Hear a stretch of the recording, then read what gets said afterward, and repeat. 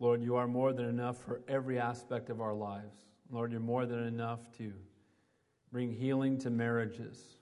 You're more than enough to transform a life that is so far away from you and draw us into your presence. You're more than enough, Lord, to take Santa Cruz County and turn it right side up. Lord, you're more than enough. And Lord, we thank you and we praise you that we serve a limitless God. We thank you, Lord, that you are beyond our comprehension, Lord, and you're greater than we think. And so, Lord, we pray as we go to your word, you just continue to reveal the greatness of who you are to every single one of us. Deepen our faith.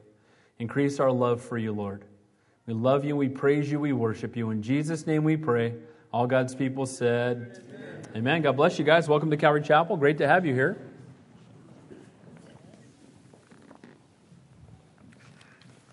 Go ahead and turn your Bibles to 1 Samuel chapter 13, or actually 14. We're going to pick up halfway through chapter 14 tonight, going verse by verse through the Bible. I want to encourage you to read Titus chapter 1, the second half, and then we'll see how far we're going to get. We may get into chapter 2 as well on Sunday, so be looking at that. Now, just so by way of a fairly quick review, and I really mean it,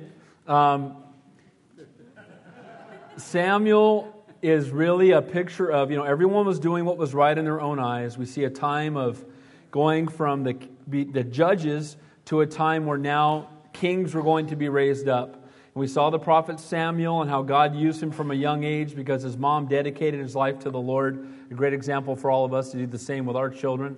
But then we saw how transitioning over time that now it's gone from a time of Samuel to the time of Saul. But Saul was only king because the people cried out for a king because they wanted to be just like the world.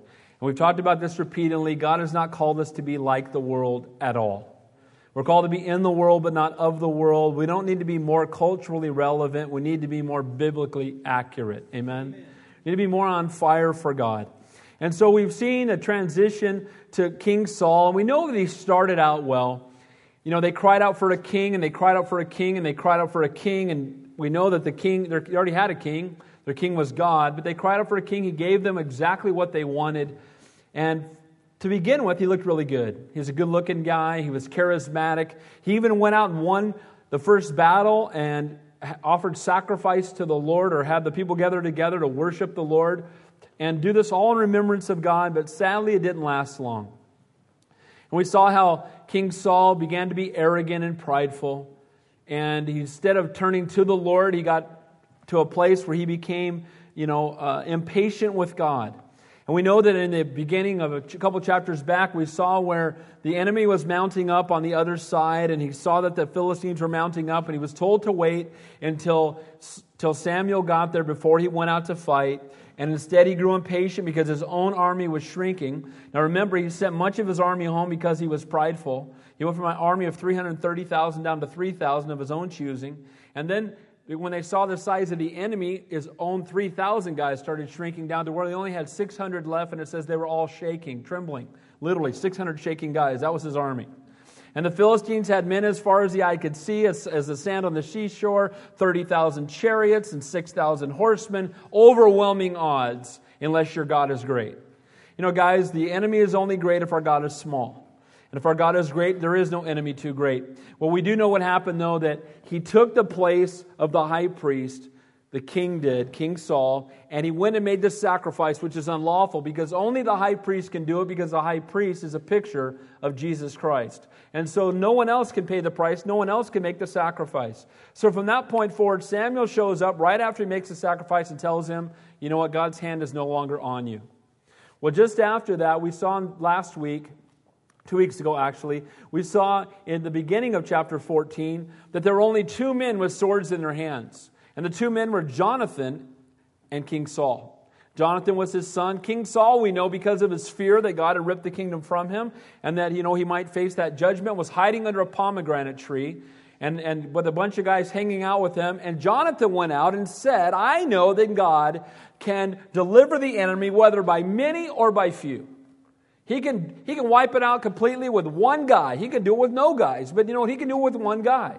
And you know what? That's an encouragement to us that God can turn Santa Cruz right side up if there's just one Christian really to stand up for him in this county. Can God do that? Of course He can. And He can certainly deal with the 100 or so people that are in here tonight. So the point is that we need to learn not to look at the greatness of the enemy, but the greatness of our God, and to step out in faith and be obedient to His will and His calling upon our lives. So we saw by many or by few, we talked about you plus God as a majority, and we talked about the fact that our faith is put to the test during those times when we seem overwhelmed or outnumbered. Let me encourage you to get the tape from last time. Again, they're always free, so help yourself, tapes and CDs. Now, we saw a clear contrast between flesh-driven Saul and spirit-driven Jonathan. Saul was a man who saw things from a physical perspective. He was overwhelmed by the enemy. And again, he was one of the guys with a sword, but instead of going out and fighting, he was hiding. Jonathan, seeing things from a spiritual perspective, being led by the Holy Spirit, went out and fought the enemy. He said in 1 Samuel 14:6, nothing restrains the Lord from saving by many or by few. So God brought a mighty victory through one man who was willing to step out in faith. And if you remember, he not only stepped out in faith, but the way he went about it was amazing to me. Because he's outnumbered tens of thousands or hundreds of thousands to one plus his armor bearer. And you'd think he would at least sneak up with those kind of odds and try. Instead, he went right out, looked right at him, and said, I'm right here. And then when they called him up, he crawled up on his hands and knees. Again, and not a good position when you're fighting in a war. Crawling up to the guys standing up there who have all the weapons. You got one sword in your hand and an armor bearer with you. But we know what happened, that even though he didn't know how God would do it, he trusted that God would. Guys, that's what faith is. It's the substance of things hoped for, the evidence of things not seen. It's when we don't know how God's going to do it, but we still trust that He will. He had no idea. How in the world? I got one sword. They got 30,000 chariots. How in the world? I have no chance. But you know what? He didn't say that. He said, I'll just go and be faithful to what God has put in my hand and then let God do great works with it. Guys, you don't have to be Billy Graham to be used by God. You don't have to have thousands of gifts. But take what is in your hand, the gift God has given you, and be faithful with it. And watch and see what God will do. And that's exactly what we see with Jonathan. So he stepped out, and we know what happened. As soon as he stepped out, as soon as he got up and began to fight in that small first half acre or so of land, and he wiped out 20 of the Philistines, God brought an earthquake, and the Philistines turned on each other and began to kill each other. Now again, God had a great plan in mind, and all He was looking for was someone to step out. So, in a clear attempt to build his own reputation, Saul, sitting under a pomegranate tree, hears about this great victory, looks over and sees the Philistines scattering, calls for roll call, says, who's missing? Jonathan's missing. Right about that time, he says, well, let's go down now and get them. Now again, when we step out in faith, it's amazing how it encourages the faith of others. And that's exactly what happened here. He stepped out in faith, and the faith of others was encouraged. And King Saul, though, really had a motivation in wanting to go get them. Not only to wipe out the enemy, but also because he wanted to make sure that nobody forgot who was king. You know, he not even his own son. Did he want even his own son to have any credit whatsoever? So, we're going to take a look now a little more at King Saul and just see the contrast in him and how he does things. And as I said last week, you plus God is a majority, but you without God is a disaster. And that's what we're going to see tonight. We saw you plus God as a majority. Jonathan plus God was a majority and great things happened. You without God is a disaster every single time. Who can say amen to that? Amen? You don't have God with you, it's a train wreck waiting to happen. And it is not the prideful and self-serving promotion of my will and my agenda that makes a man or a woman great. It's when we're humble and broken and surrendered before God that makes us useful tools in the hands of our Master. So, if you're a note taker tonight, I titled the message, The Foolishness of Pride. The foolishness of pride. Not thy will, but my will be done. That's contorting Scripture, by the way, if you haven't figured that out yet. You know, not thy will, but my will. And the foolishness of pride. Now, we're not to use that word fool lightly, by the way. The Bible says, call no man fool or raka. The Bible tells us not to do that. But the word foolishness, I can think of nothing more foolish than pride. Because what is pride? Pride is saying that I am more than I really am. Pride is looking at myself in a way of believing that, you know what, I'm really something significant, and God without me, what would He do? He would be better off, let's face it. Now, here's the truth. Let's take a look at the points here. The foolishness of pride, not thy will, but my will be done. Number one, what does pride do? It seeks personal vengeance. With really no concern for how it's going to affect other people, I got to get even. I got to get even. That's just not right. I shouldn't be treated that way. That's what our pride does. We're going to see that in King Saul tonight. Our pride also, when we're prideful, our actions lead others into sin. When you become prideful, not only are you sinning, but you lead others into sinful behavior as well. You know, let's be honest. We all struggle with pride, but it's one of the things, at least I know for me, that I hate more than anything when I see it in someone else. Amen? Isn't that true? When you see pride in someone else, you just go, man, dude, get over yourself. But you know what? We do it too, don't we? We get prideful. So it leads others into sin. The foolishness of pride also attempts to blame the consequences of our sin on the actions of others. The reason I've got this problem is because of you. Now I know I sinned and these are the consequences, but it's your fault. And we're going to see that tonight with King Saul. Last 2 points. The foolishness of pride seeks to establish his kingdom over the Lord's. You know, when we're prideful, we seek to build up our kingdom instead of building up God's kingdom. We seek to build up our riches and our wealth and our fame and our name when we're supposed to be building up His name and magnifying His name and bringing glory to His name. Amen? And storing up riches where they're going to outlast this life. And then lastly, the foolishness of pride takes the best for himself. And again, we're going to see all those tonight as we take a look at King Saul. So let's begin at verse 24. The foolishness of pride, not thy will, but my will be done. First of all, it seeks personal vengeance with no concern for the potential cost to others. Look at verse 24. And the men of Israel were distressed that day, for Saul had placed the people under an oath. Now, here's the interesting part. If you remember, the previous verses ended, they had just won a mighty victory because of the faithfulness of one man, Jonathan. And Jonathan had gone out and been faithful, and God had brought the victory, and the earth had quaked, and the enemy was running, and now the children of Israel were chasing them, and even some who had gone over to the Philistine side, it says in the text last week, turned around and began to help Israel again, and they were chasing them away. This was a time of rejoicing and great victory, but then King Saul shows up. Then pride comes in. And instead of rejoicing and praising God and giving glory to God and praising God for the work that Jonathan had done, immediately King Saul wanted to let everybody know who was in charge. In case you guys forgot, God is not king anymore, I am. And my son Jonathan, he's just my son. I'm still the king, don't forget it. And in case you were about to, here's what I'm going to do. I'm going to place all of you under an oath. I'm going to bind you all to something, and we're going to see that this oath is truly foolish. And it is truly built on the desires of a man.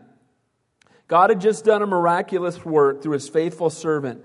God had routed and confused the enemy while Saul was sitting sulking under a pomegranate tree. But He wants everybody to forget that. And He wants to let them know how great He is. So God had brought the victory. This time of rejoicing quickly becomes a time of fear. So what was the oath? What was this oath that He gave them? Look what it says. Cursed is the man who eats any food until evening before I have taken vengeance on my enemies. If you underline stuff, underline I and my. By the way, when there's a lot of I and my and I in your vocabulary, you know, it is interesting that the middle letter in pride and sin is the same. And what is it? It's I. Middle letter in pride, I. Middle letter in sin, I.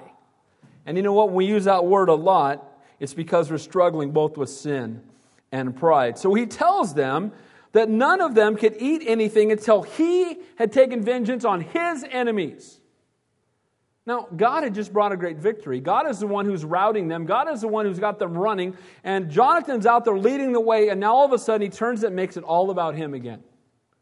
Until I get my vengeance. Now, Jonathan, it's interesting, viewed the Philistines as God's enemy. He saw them and said, oh, they're enemies of the Lord. Who are these Philistines that come against the true and living God? They're enemies of the Lord. But Saul saw them as his enemies. And they're my enemies. And I have to go. A self-centered man who desired to build his own reputation, while Jonathan was a God-centered man who sought only to bring glory to the name of the Lord. Jonathan's faith and obedience had brought victory and glory to his name. And now Saul's fleshly, self-centered attitude in the midst of God's blessing declares a curse. Remember, they're in rejoicing, and he declares a curse on his own people. They're rejoicing, they're praising God. This is incredible. And then, by the way, everybody come on in here. Cursed are you if you eat anything before they're all dead. You're cursed. I'm the king, I'm going to carry it out too. Now, first of all, this is really stupid. Because when you're fighting in a battle, you think you might need to eat some food. You think that might be a helpful thing when you're fighting an enemy that outnumbers you? Now, on the surface, this can sound pretty spiritual. You know, let's set today aside as a special day of fasting unto the Lord. We want God to do a great work, so we should fast today. And I'm going to enforce this with the whole army by placing a curse on anybody who would make food more important than God. Now, what's wrong with that? Well, if that was the attitude with which it was spoken, that'd be fine, but that's not what happened. Because we saw his motivation wasn't, let's fast and give glory and honor to the Lord and trust in Him. It's let's fast until I get my vengeance on my enemies. You don't eat till I get what I want. Nice guy. Now remember, they asked for this king, and the Lord had already told them, if you get this king, it's not going to be good. And they said, and He told them all the things that would happen. Now it's starting to happen. They're like, oh, we should have listened. Now we all know we've been there, right? Word of God tells us something, and we think maybe we're just kind of special. And that part of the verse doesn't really apply to us, and so we just trek through it anyway. And then the consequences come, we go, oh, should have listened to God. It was Saul's focus and motivation for the fast that was wrong, not the fast in of itself. It was not to draw them closer to God, but to keep them from stopping and eating. Here's the point. He wanted to go get the enemy. Now, I find this interesting. I don't know how long earlier, could have been moments, hours at the most earlier, he was hiding under a pomegranate tree, afraid of this enemy, and now he's saying, we can't stop till they're all dead. So I don't even want you to stop to eat. So you just keep chasing them till they're all dead, and if you stop to eat, then you're going to be cursed. And the curse is going to be that you're going to be put to death. So, even in the midst of doing something like spiritual fasting, his focus was on himself, not the Lord. And here's the key, guys. A lot of times we can do things that seem outwardly religious, but our motivation is really not about God. It's about drawing attention to ourselves. And God knows when we're doing that. You know, he told them, when you fast, don't put ashes on your head. Wash your face.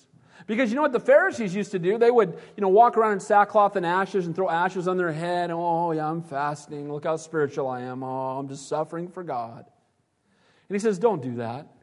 When you fast, wash your face. Don't tell anybody. The Bible says, don't let your left hand know what your right hand's doing. You don't communicate with that. That's between you and the Lord, and keep it between you and the Lord. Amen? And so we see here that we can do really religious and really righteous things with the wrong motive. And guys, it's a waste of time because God knows the truth. If we do the right thing with the wrong motive, it's the wrong thing. So Saul's desire is not for the glory of God, but for the glory of Saul. And again, so too today, far more important than any religious action is the heart and motive behind it. Remember the woman who gave the widow with the widow's mite? And she just came up and dropped, the other guys are blowing trumpets and let everybody know. And, they'd change, and they had they put it into these big horns and they would shake their money in there and it would just make all this racket and it would let everybody know how much they were giving. And up walked this widow with her mite and dropped it in. And the Lord said she gave more than them all. Because they gave out of their abundance, she gave out of her lack. God is not looking for the greatness of the gift. He's looking for the simplicity of a heart that is totally sold out for Him. Lord, my whole life's yours. Everything I have is yours. The talents you give me are yours. Nothing else matters but you, Lord. I'm going to give it all to you. And so the Pharisees were extremely religious, but much of what they did was for the praise of men. And so too Saul is fleshly in his oath and in his curse. He had turned a time of rejoicing and great victory into a time of burden, all motivated by his desire for personal vengeance. So then it says there, so none of the people tasted food. Now, why did they not eat? Was it because they were fasting in a desire for greater intimacy with God? No, it's because they were afraid King Saul was going to kill them. So they didn't eat any food because they were afraid of a man, not because they were honoring unto God.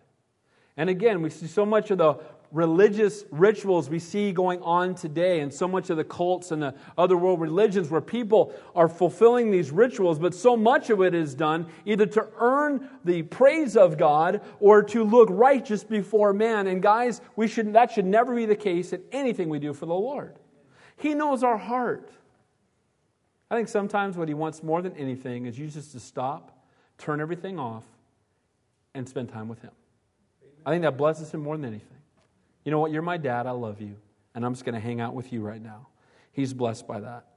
So Saul, we see his motivation is out of personal vengeance to reestablish his authority. He thought this would make the enemy or the army move faster to catch up to the enemy. And it instead is going to zap their strength and keep them from completing their task. And it took the focus off the Lord and put it on Saul. Now, it's interesting. A curse is only as strong as the person who makes the curse. I've had people tell me that before. I'm going to put a curse on you. I'm like, okay. And make 5 of them. I don't care. Here's the point. Our God is greater than anything the world can try to do to us. Amen? And greater is He that is in me than he that is in the world. And God has not given us a spirit of fear. And we don't address the devil. That, you know what? The Lord takes care of him. Let's just keep our eyes on Jesus and we don't have to worry about it. Amen? And I can't tell you how many times I've counseled people where they're concerned. I think I'm cursed because of, no, I need to be delivered. You've been delivered. Amen? If you're born again, you've been delivered. Amen? Been delivered. It's a done deal. It's already taken place. And so here's King Saul, and there's concern, and he's, there's going to be a curse upon you. And again, the Lord does in the Bible, believe it or not, there's times where He pronounces curses. It's interesting. It says in Joshua 6, we looked at this. Cursed be the man before the Lord who rises up and builds the city of Jericho. He shall lay its foundation with his firstborn, and with his youngest he shall set up its gates. You get to 1 Kings 16, guess what happens? 600 years later. Someone tries to rebuild Jericho. What do you think happened to him? Well, it says in the days of Hiel, of Bethel, he built Jericho, and he laid its foundation with Abiram, his firstborn, and with his youngest son, Segeb, he set up its gates, according to the word of the Lord, which had been spoken through Joshua. When God says it, it's going to happen. Amen. But when the world says it, we need not worry about it, because only if God allows it will it happen. Amen? So we don't have to fear the curses of men. We need to be faithful to God. So look at verse 25 and 26. So now all the people of the land came to a forest, and there was honey on the ground. And when the people had come into the woods, there was honey dripping. But not one put his hand to his mouth, for the people feared the oath. They didn't fear the Lord. They feared the oath. Now what's interesting, there was honey on the ground. Now the Bible tells us that Canaan was a land flowing with milk and honey, right? And that word dripping, it literally can also mean flowing. And some people say that actually there are places in these forests where the honey was flowing. Can you imagine? Can you imagine what that was like? Now, you're fighting in a battle and you're out there, hand-to-hand sword combat. You've been fighting all day long. You're weary. How good do you think that honey must have looked? Give me some of that, right? Yet they were afraid to touch it because they were afraid of the oath. God, I believe right here very clearly, is providing for His army. Here's God's provision. Here you go. Here's my provision for you. Here you go. You're going along, being faithful to do what I've called you to do, to go out and defeat the Philistines as I have commanded you to do. And along the way, here comes provision for you. And you know what? That's exactly what happens in our lives, guys, is we will just be obedient and be faithful to what God has called us to do. He will provide. Amen? People say, well, God's not providing. Then I say, you're not obeying. Oh, ouch. But isn't that true? Because when people say, well, God's just not providing. Well, either God's wrong or you're wrong, and I'm going with you. Amen?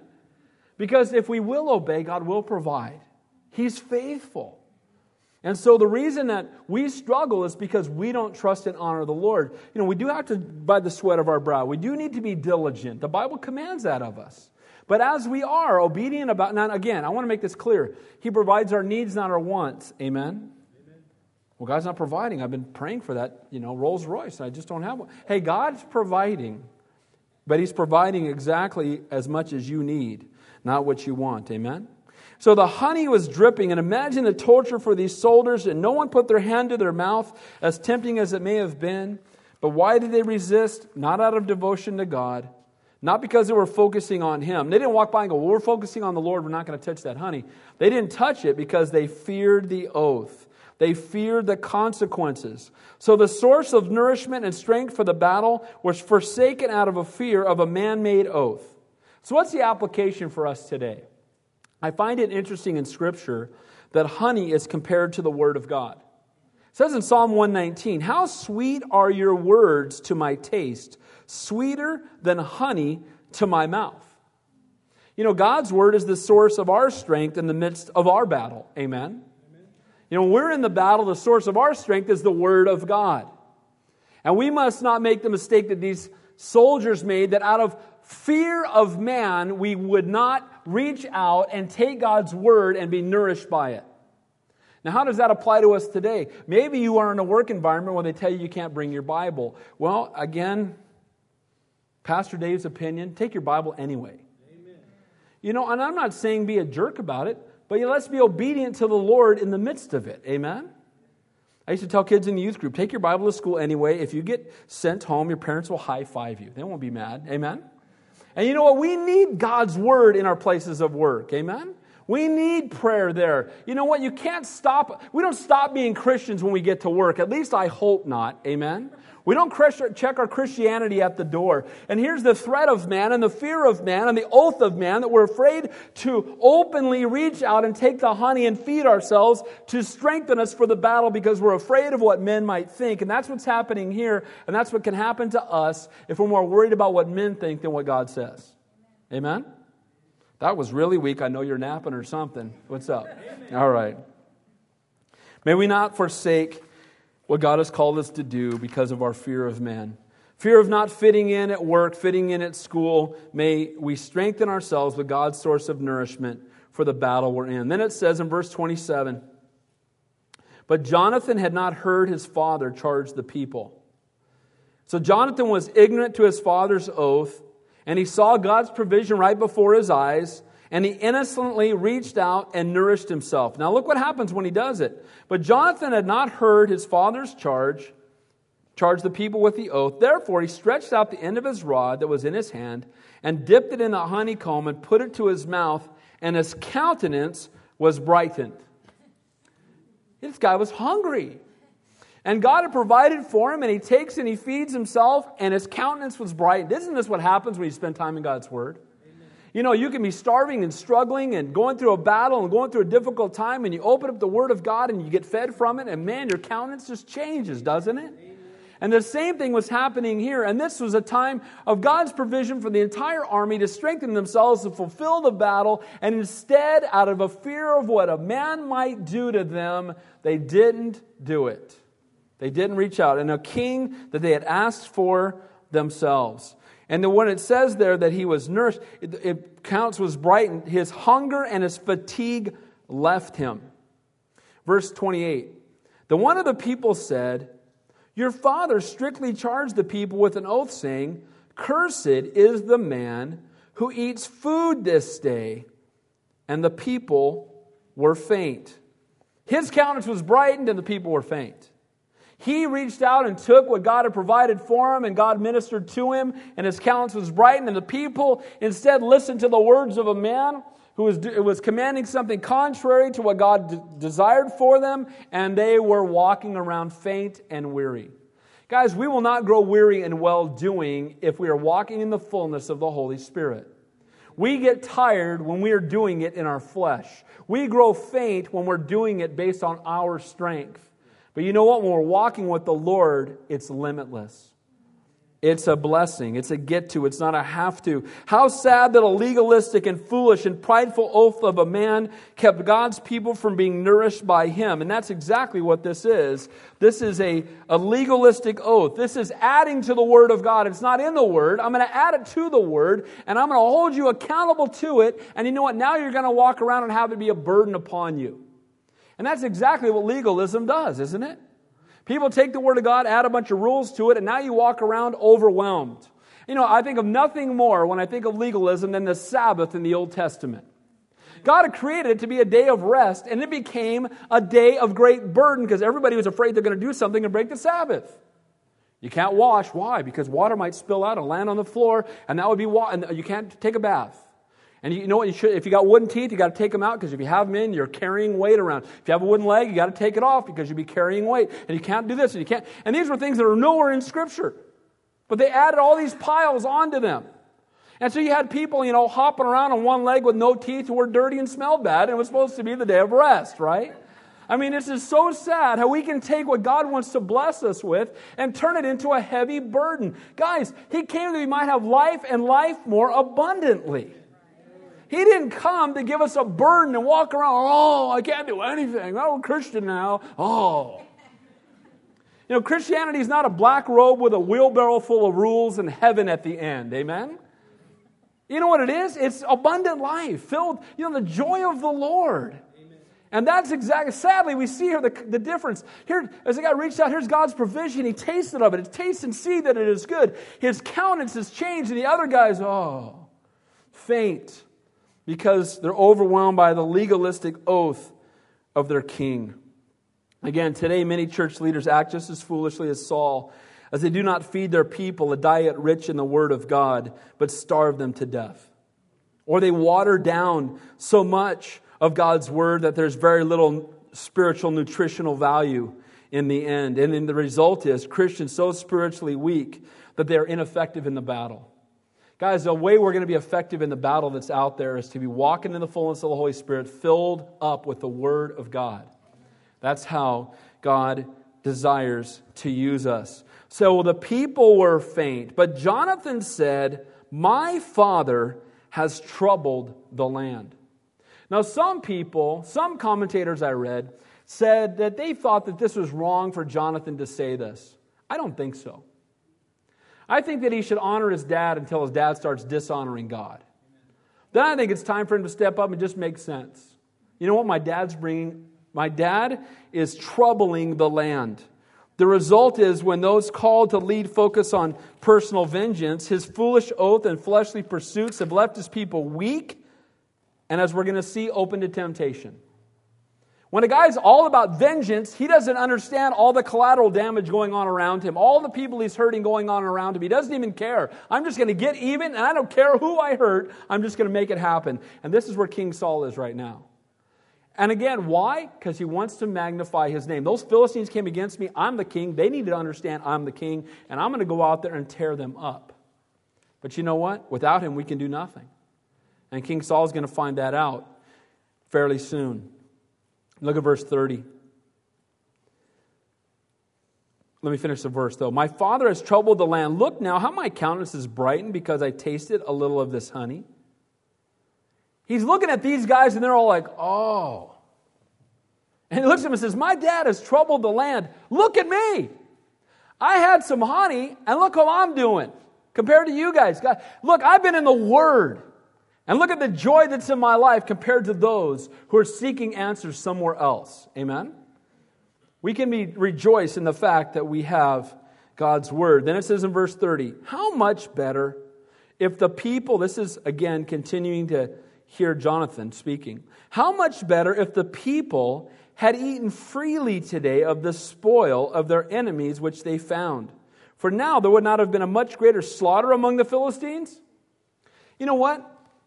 What he's saying is, if we had all eaten, how much stronger would we be? How much faster would we catch up to them? And how much more of the enemy would we have wiped out if we had taken the honey that God had provided for us and we had fed on it? Guys, how much more of an impact can we have on the world if we spend more time in God's Word, spend more time crying out to Him, more time in prayer, more time being, crying out and being filled with His Holy Spirit to overflowing, how much more effective, how much greater tools can we be in the hand of our Master, as opposed to us trying to do it on our own, walking around faint and weary like this army here. Saul's pursuit of his will over God's had hurt not only his walk, but that of those he had been given to take care of as king. The foolish and prideful pursuits of our own will and fleshly desires will always hinder the work of God. When we stop being desperate, when we stop feeding on His Word, when we stop praying daily to be filled to overflowing with His Holy Spirit, we will hinder the work of God. We will keep it from being as effective as it could be. Jonathan is troubled and mourned at his father's foolish oath that hindered Israel's triumph over the Philistines. So, the foolishness of pride. Not thy will, but my will be done. Point number 1, it seeks personal vengeance. Foolish pride seeks personal vengeance. Number 2, his actions lead others into sin. Now look what happens. Verse 31. Now they had driven back the Philistines that day from Michmash to Aijalon. Now here's something interesting. This is 15 and a half miles. Now imagine fighting in a battle and chasing an army hundreds of times larger than yours, 15 and a half miles, fighting them all along the way. How weary do you think you might be? How worn out? It even says in the first century historian Josephus that they killed tens of thousands of the Philistines along the way. So they went along a 15-mile trek and they killed tens of thousands of their enemy along the way. And we know what's going to happen. Look what it says at the end of that verse 31 there. So the people were very faint. In verse 28 they were faint. Now they're very faint. Before they were weary and hungry and worn out. Now they're really hungry and really weary and really worn out. And sadly, because it was their fear of the oath that kept them from eating before, not the empowering of the Holy Spirit, that's only going to work for so long. You know, trying to please men will only hold for so long. It'll only last for so long. Doing things in our own strength will only work for so long. But when we're empowered by the Holy Spirit, it can work forever. And it can be fruitful forever. So look what happens, verse 32. And the people rushed on the spoil, and took sheep and oxen and calves, and slaughtered them on the ground, and the people ate them with the blood. Were they hungry or what?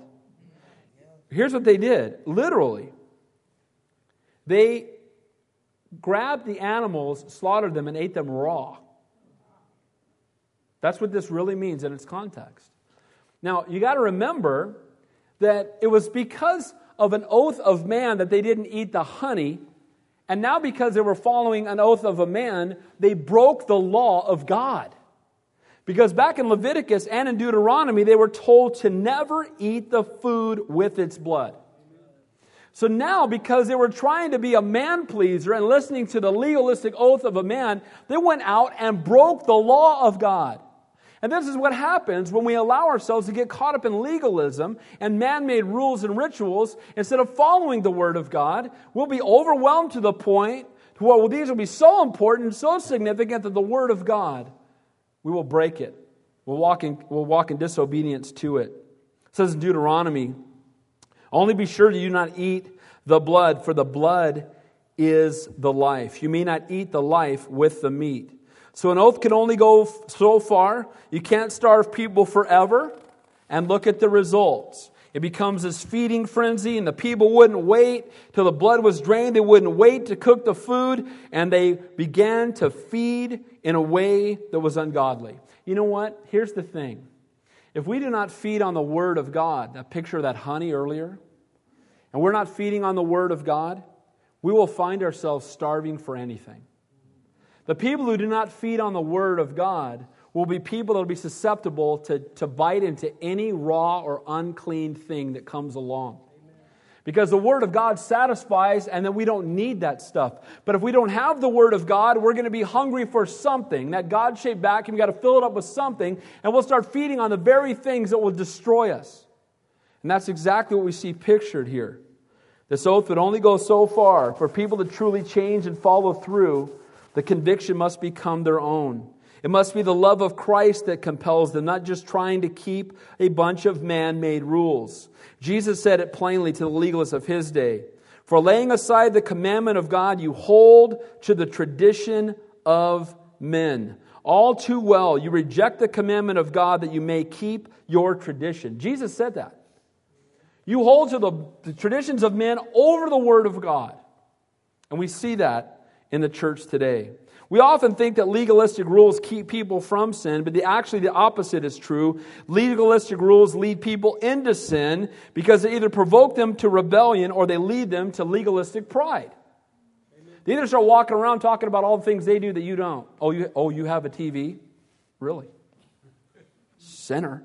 I thought you were spiritual.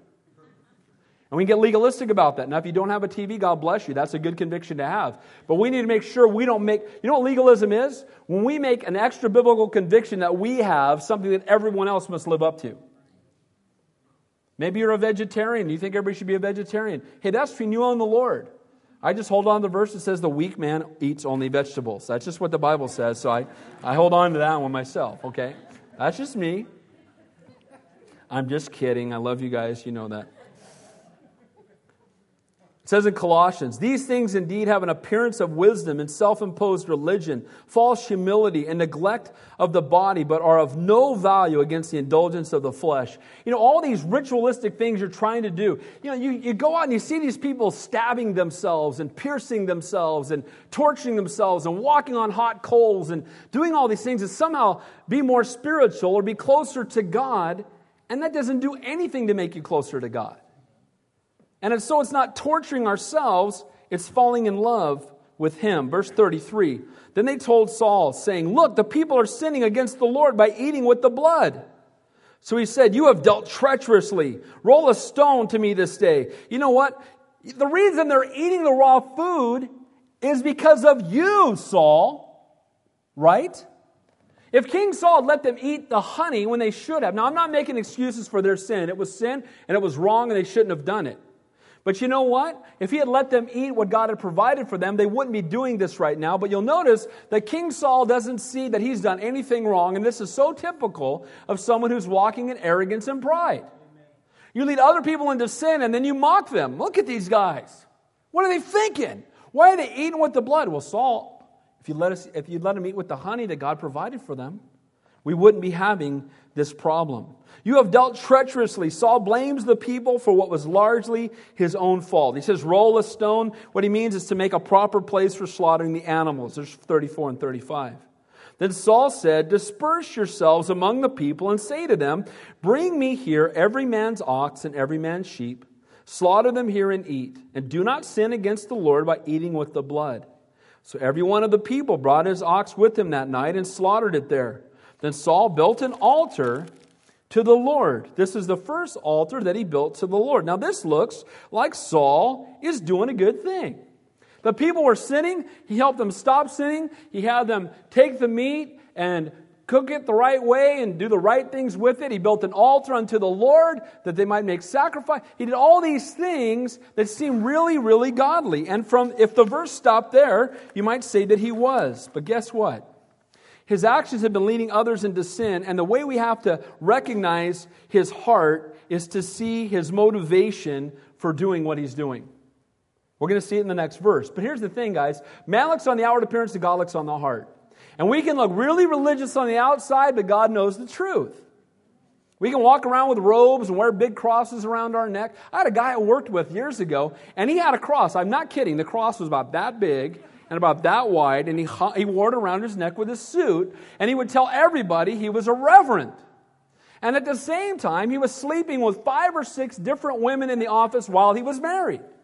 And I used to go, dude, put the cross away. Or start serving God, one or the other, amen? Because, I'm just outwardly religious. He told me that the women loved the cross. I said, bro. That is so black. You're using a cross to pick up women. I remember one time he called me in the middle of the night to be bailed out of jail. And I had to pray for like a half an hour to figure out if I should go get him or not. was like, you know what? Maybe he should stay there for a while. I didn't know what to do. I went and got him and witnessed. But here's the point. That outward ritual didn't mean anything. Amen? You might be able to fool people and wear religious attire to make people think that you're something special. But here's the truth. It's who we are on the inside that matters, and God knows exactly where we are with Him. And nothing else, no matter how many men you fool. Again, outward religion means nothing without an inward transformation. It's what's in the heart that matters to God. So the foolishness of pride, not thy will but my will be done. Number 1, seeks personal vengeance. Number 2, his actions leads others into sin. And now, number 3, he attempts to blame the consequences of his sin on the actions of others. Look at verse 36. Now Saul said, let us go down after the Philistines by night. So why did he feed them? He wanted them to get good and full so they could then get back up and go down and kill some more Philistines. Now, God wanted him to kill the Philistines, but right now he's thinking one thing, my vengeance. I want vengeance. Oh, you guys are hungry. I guess I should have let you eat. Well, let's go ahead and eat, and then as soon as we're done in the middle of the night, let's go down and get those guys and kill them till the morning. Because I need to get my vengeance. Not because of the Lord, but because of my vengeance. He's not saying let's draw near to God, which is what he should be saying. Look what it says here. Because he didn't say it. Look who does. Let us go down after the Philistines by night and plunder them until the morning light, and let us not leave a man of them. And they said, do whatever seems good to you. So they're like tracking with him. All right, fine. If you want to do that, let's go. Now look at this. Then the priest said, let us draw near to God here. Amen. He was going to go yet again without hearing from the Lord, and the priest stood up and said, why don't we seek God first before we go? Here's an idea. Let's pray. Here's an idea. Let's consult God. Hey, before we buy that house, before we move across country, before I get married to that person, before I make this financial decision, hey, here's an idea. Let's stop for a minute and seek the Lord. Amen? But yet we see here that he was going to go again because he had one motive in mind, his own personal vengeance. He was not doing this for God. He was doing it for Saul. He was not walking in intimate fellowship. Guys, let us draw near to God. Boy, underline that in your Bible. And we ought to be doing that every day with every decision that we make. Verse 37. So Saul asked counsel of God. Shall I go down after the Philistines? Will you deliver them into the hand of Israel? But he did not answer him that day. Now, how do you think that made Saul feel? Saul is impatient. Let's go get those guys. Come on, hurry up and eat, and let's go get them while it's still night. While they're sleeping, let's go kill them. Oh, we got to inquire of the Lord? Okay. Then he goes to the Lord, and the Lord says nothing. Doesn't say anything. Now, it's interesting. We're going to find that Saul is anxious by the lack of a response, and he's going to blame it on everybody else. You know why I believe God doesn't answer him? We know why. Because he had made the unlawful sacrifice before, and he had taken his hand off of him, and even though he was still ruling as king, he'd already told him, I'm going to raise up another king, David, who's got a heart after me. And you know what? He had broken fellowship with God. That's why God did not respond to him. Sometimes we're praying and we're not hearing from the Lord. Well, we're not going to hear from God when we've broken fellowship with God. Amen? So what we need to do first is get right with Him. Now, we don't cease to be His children. We're always going to be His sons and daughters, adopted into His family. But we can rebel and walk away from God. And before we start asking Him and seeking Him for things, we need to get right with Him. Lord, restore me unto yourself. Help me to get my eyes back on you. So look what he says here. And Saul said, come over here, all you chiefs of the people, and know and see what's this sin was today. Here's what he's saying. God didn't answer, you guys must have sinned. God didn't answer, so it must be your fault. Couldn't be me. Couldn't be the fact that I went outside of God's will and I made an oath that He never told me to make, and then I made sacrifice when I wasn't supposed to, and I hid under the pomegranate tree when I wasn't supposed to, and I didn't take the sword in my hand, and I only stepped out in faith after Jonathan did, and then I forced my people into eating things raw and in their blood because I wouldn't let them feed on the honey God provided. Couldn't be me. Must be you guys. And so, when we walk in pride, we always look at others and point our finger at others for the consequences for our own sin. There was indeed sin in the camp, but the sin was Saul's. Again, God had been removed from him, his foolish and rash oath, his unlawful sacrifice. So how does he respond to this mess produced by the foolish oath? He accuses others and blames them. So verse 39, for as the Lord lives, who saves Israel? Though it be Jonathan my son, he shall surely die, but not a man among my people answered him. Among all the people answered him. So here's what happens. He said, one of you guys has sinned, and you know what, because you have, we're going to find out who it is, and I want to know who it is, and even if it's my son Jonathan, he's going to die. Now, did the people know that Jonathan had eaten the honey? What's the answer? Yes, they did. Did anybody tell? Nobody did. Because they knew God's hand was on Jonathan. And they knew that he was the man that God had used to go out and win the battle. And they realized that the oath of King Saul was foolish. So, how does he respond to one rash oath that's caused him problems? He makes another one. In verse 39 he says, for as the Lord lives who saves Israel, though it be Jonathan my son, he shall surely die. Here's another Now, did he see God on this again? He's whipped up in his own pride. He's making his own decisions. Now, have we all done that or what? Have you ever opened your mouth and made a rash oath about something? You know what? There's no prayer time in there, right? We just respond, flesh 101, and that's what's happening here. If it be my own son, I'm going to die. Another rash. That rash oath, I'll fix it with another one. Even more radical than the last one. Verse 40 to 42. Then he said to all of Israel, you be on one side, and my son Jonathan and I will be on the other. And the people said to Saul, do what seems good to you. Therefore Saul said to the Lord God of Israel, give a perfect lot. So Saul and Jonathan were taken, but the people escaped. They cast lots. Now understand this. And we need to make something really very clear here. We don't cast lots today. Amen? Now, we don't know exactly what this means. It could have been the Urim and the Thummim. They bring them out, and it picks one side or the other. You got two sides. It has to be two choices. It could have been rolling dice for all we know. But they did something to allow God to give them an answer. And we're going to see that often when they cast lots, God has nothing to do with it. They cast lots to replace Judas. And they replaced him with a guy by the name of Matthias, and you never see him ever again in Scripture. I think he was never an apostle. Pastor Dave's opinion, okay? You know who I believe the apostle to replace him was? Paul. I believe God was going to replace him in his own time, but they were, we're going to hurry up and shake some sticks. Matthias, you're the guy. You know what I mean? And we need to make sure we don't do that. You know, don't shake your magic. Should I marry her? Yes, don't do that. And I've seen people do that. Like, we don't put fleeces out for God either. That was a lack of faith when Gideon did that. We don't put fleeces out. You know what we do? We listen to the leading of the Holy Spirit, and we seek His Word, and we spend time in prayer, and we let the Lord lead us. Amen? We don't need a magic 8-ball. We got the Holy Spirit. Amen?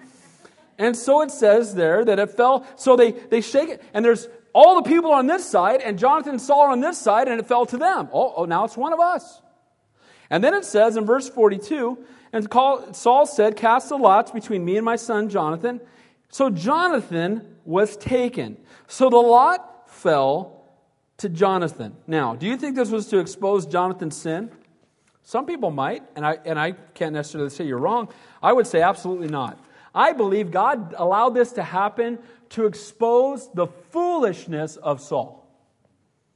Because look what happens. Then Saul said to Jonathan, tell me what you have done. And Jonathan told him and said, I only tasted a little honey with the end of the rod that was in my hand. So now I must die? Am I going to die now? And you know what? And the way it's written, he says, so now I must die. He's willing to die. It's interesting that Jonathan has done nothing wrong and he's willing to die. Saul is in complete rebellion against God and he wants to be in charge. Boy, you see the contrast in their characters. Ignorant of the oath, he had done nothing wrong. The tool God used to defeat the Philistines, this man Jonathan, was willing to lay down his life, though innocent. And Saul, the guilty party, continues to blame the consequences of his sinful actions on others. Look at verse 44. Saul answered, God do so to you and more also, for you shall surely die, Jonathan. Nice dad. You know, you reached out and touched that honey when you were starving to death that God provided for you. You know what the penalty for that is? Death. Nice dad. Now, I find a picture to me here. Because Saul's pride causes him to make another rash oath without seeking godly direction. And Saul was willing to kill his own son rather than humbly admit that he was wrong. He'd rather kill his son than admit he was wrong. You talk about pride to the nth degree. I'd rather let my son die than say that was a wrong oath that I made. Rather than be humble, he'd rather kill his son. He made an oath to keep his army from nourishment. He responded rightfully to eating these animals. He responded right when they did that. Yet now he orders the spilling of innocent blood. Saul would rather kill his son than repent. You know what's interesting? Saul would rather kill his son than repent, and our Heavenly Father allowed His Son to be killed so that we could repent. What a great God we serve. And they chose Saul over God. They chose Saul over God. God was their king, the one who would send His Son to die in their place, and they chose a king who instead would kill his own son rather than admit that he's wrong. Praise God for the God that we serve. We're almost done. Verse 45. But the people said to Saul, "Shall Jonathan die, who has accomplished this great deliverance in Israel? Certainly not. As the Lord lives, not one hair on his head shall fall to the ground, for he has worked with God this day." So the people rescued Jonathan, and he did not die. You know what? There comes a point where the people are going to stop listening to the king.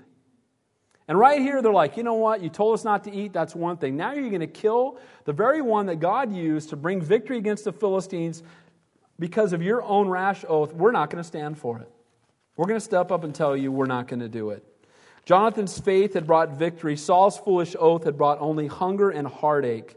And again, sometimes we too are going to have the lot fall to us so that God might be glorified and reveal truth. The people rescued Jonathan. They would not heed Saul's foolishness beyond the point he had reached. Verse 46, then Saul returned from pursuing the Philistines, and the Philistines went to their own place. Now that's interesting. They were doing things Saul's way, and guess what? The Philistines got away. Right? If they had been seeking the Lord, I believe they would have wiped them all out. Now, do you think the Philistines might be any more of a problem in the future? The rest of they just keep being a problem. And they're going to keep being a problem because he was doing things according to his flesh instead of being obedient to the Lord and wiping them all out. Guys, when we hold on to things because we're doing things in a fleshly way, you can rest assured that we're going to fall into that sin again. It's only when we give it completely to the Lord and we rest completely in Him. So the foolishness of pride seeks personal vengeance. His actions lead others into sin and attempts to blame the consequences of a sin on others. Then lastly, last 2 points. So Saul established his sovereignty over Israel. Whose sovereignty? Do you find that interesting? He didn't say he glorified the name of God over Israel. He established his sovereignty over Israel. And he fought against all the enemies on every side. Against Moab, against the people of Ammon, against Edom, against the kings of Zobah, against the Philistines. Wherever he turned, he harassed them. So he did now have this newfound boldness, and he went out to the east, the south, the north, and the west. But notice as he's fighting, he's got one thing in mind, building his kingdom. You know, we can be really diligent and work really hard, but our motivation could be only to glorify ourselves. I'm working really hard to build my kingdom, to build up my name, to magnify my stuff, so that I can look great in the eyes of the world. And this was Saul's motivation. Verse 48. And he gathered an army and attacked the Amalekites, delivered Israel from the hands of those who punished them. The sons of Saul were Jonathan and Jishri and Malchishua. And the names of the two daughters were the names of the firstborn Merab and the name of the younger Michal. And the name of Saul's wife was Ahinoam. And the name of their daughter was Ahimaaz. And the name of the commander of the army was Abner, the son of Ner, Saul's uncle. Remember Michal and Abner. We're going to see more of them later. Kish was the father of Saul, and Ner, the father of Abner, was the son of Abiel. So we see here that his family grows and he begins to prosper. And from outward appearance, it would seem that Saul was God's man. He was being blessed because of his faithfulness. But the truth is that God was destroying the enemies in spite of King Saul, not because of him, in spite of his rebellion. While many may seem to be building a great kingdom in the midst of great rebellion, it never lasts. Have you ever looked at people and you think, how in the world is it that, quote, God is blessing them? You ever heard that before? Why do they continue to be blessed when they're in such rebellion? Guys, it's not over yet. Like the tally hasn't been counted up yet. And you know what? There can be a time of temporary plentiful or temporary blessing from the world's perspective, but earthly kingdoms come and go, and only what we do for the Lord is going to last. Last point, the foolishness of pride takes the best for himself. Look what he does. Now there was a fierce war with the Philistines all the days of Saul. Again, because he had not obeyed God and wiped them out, the rest of his life he's going to battle the Philistines. And then he says, and when Saul saw any strong man or valiant man, he took him for himself. Back in 1 Samuel chapter 8, verse 11, the people were told, he will take your sons and appoint them to his own. So the Philistines, who he had attacked according to his own methods, remained a thorn in his side, and in the end, it's going to bring the end of him. And he goes around and he continues to be self-centered and prideful and taking the best for himself. But when it's all over, I'm going to give you a preview of what's going to happen. In the end, we know that King Saul is going to have the kingdom ripped from him completely. He's going to come to a place where he goes and consults a witch to get direction. And then, the Word of God doesn't tell you what you want. Go down to the psychic. Right? Now, by the way, if you didn't know that, psychics are from the devil. Amen. Is that true or not? Amen? Amen? Okay, now, the psychic themselves is not the devil. We need to pray for them. Amen? And they can be saved and the Lord loves them. Amen? Amen. And we need to reach out to them in love. Okay? But that's all from the enemy. And so we see here, consulting a witch, you know what he eventually does? He eventually commits suicide. How's this working out for him, being prideful and arrogant and filled with himself? Not so good. Guys, it's when we die to self that we're blessed. When there's less of us and more of Him, that's when God is glorified and we experience that rich and joyful life that God desires us to have. So in closing, the foolishness of pride. Not thy will, but my will be done. It seeks personal vengeance with no concern for the potential cost to others. His actions lead others into sin when we walk in pride. It attempts to blame the consequences of sin on the actions of others. It seeks to establish our kingdom instead of the kingdom of God, and it takes the best for itself. The primary focus is on me, not on him. Let's pray. Heavenly Father, may we learn from this example tonight. Lord, may we be like Jonathan, men and women who desire to lift up and magnify your name, to bring glory and honor to you. Lord, may we not be like Saul, men and women who desire to build a kingdom unto ourselves, to magnify our name. May we not respond to difficulty with rash oaths and impatience, but Father, may we wait upon you, bring everything before you. Lord, may we draw near unto you as the priest encouraged Saul to in tonight's text, to stop in the middle of a time of difficulty, in the time of making a major decision. Before we take a step, Lord, may we seek your face. May we know your heart. So, Lord, we love you. We praise you. Lord, help all of us. We all struggle with our pride. Everybody in this room, we all do. And Lord, help us to be more humble and more broken before you. We ask these things in Jesus' name. And all God's people said, Amen. Let's stand and close the worship song.